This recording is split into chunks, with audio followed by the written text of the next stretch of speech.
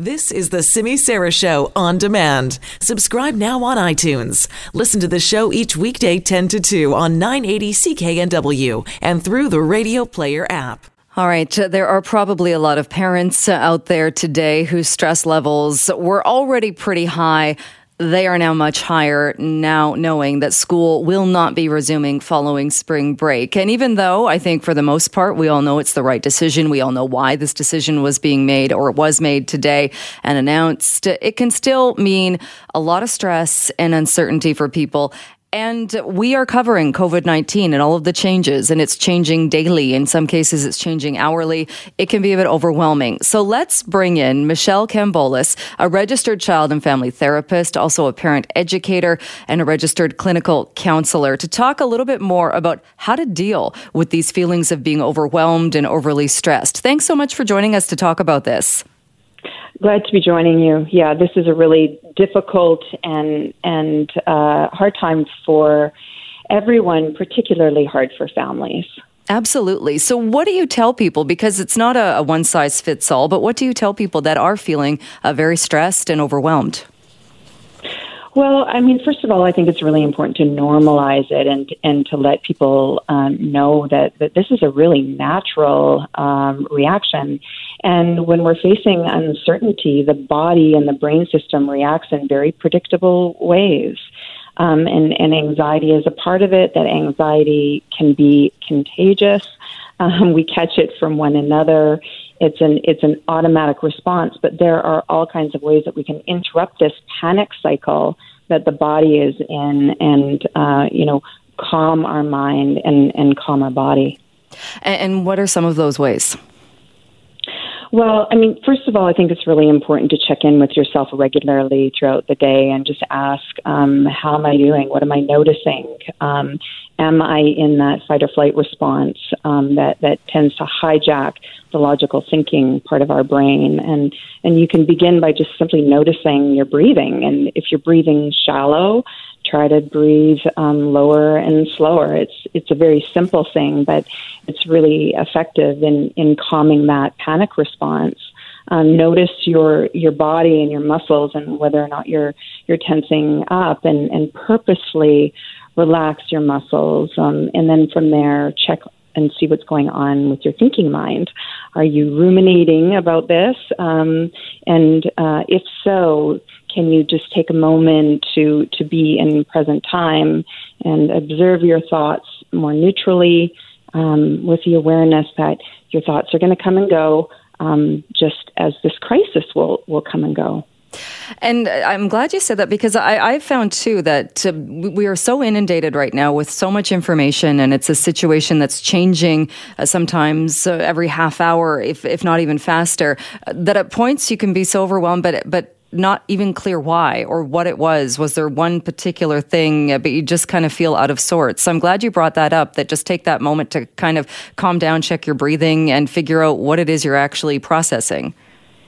Yeah, I mean, we're processing so much information and it's changing all the time. And so there's a very natural kind of inner agitation that arises from that.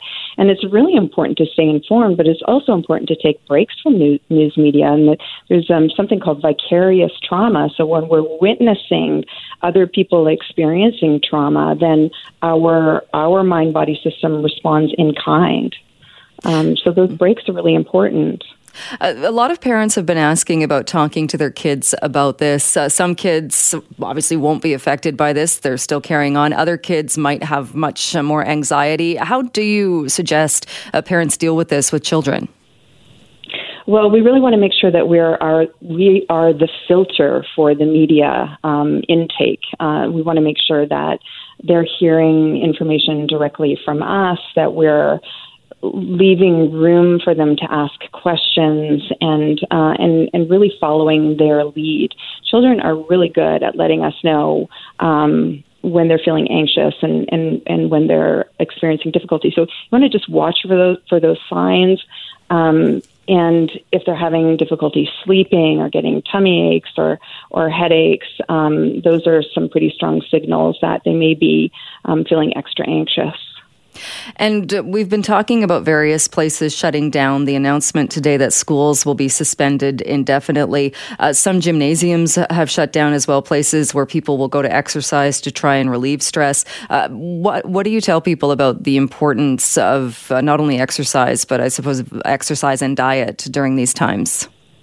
Oh, this is such an important point. Getting outside and moving your body, preferably in nature, is so important right now. It increases endorphins, so feel good neurochemicals, and it counteracts the cortisol that really exacerbates anxiety. You want to avoid stimulants, coffee, sugar, alcohol. Those can also be agitating, and practice great self-care, getting ample rest.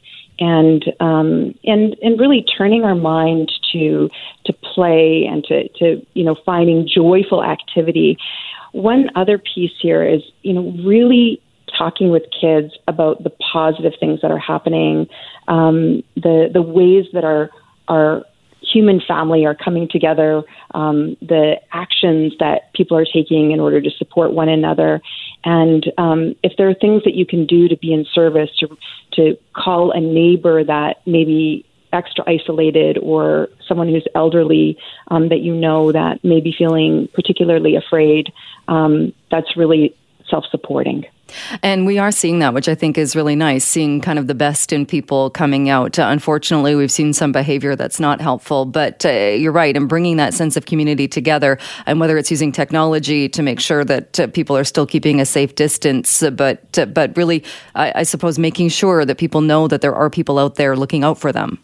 Mm-hmm. Yeah, I mean, there are all kinds of heroes that show up in a crisis, and so that's it's reassuring, it's heartening, and so when children see that, they understand that there's real goodness that exists in the world, and we really are working together, and we are in this together.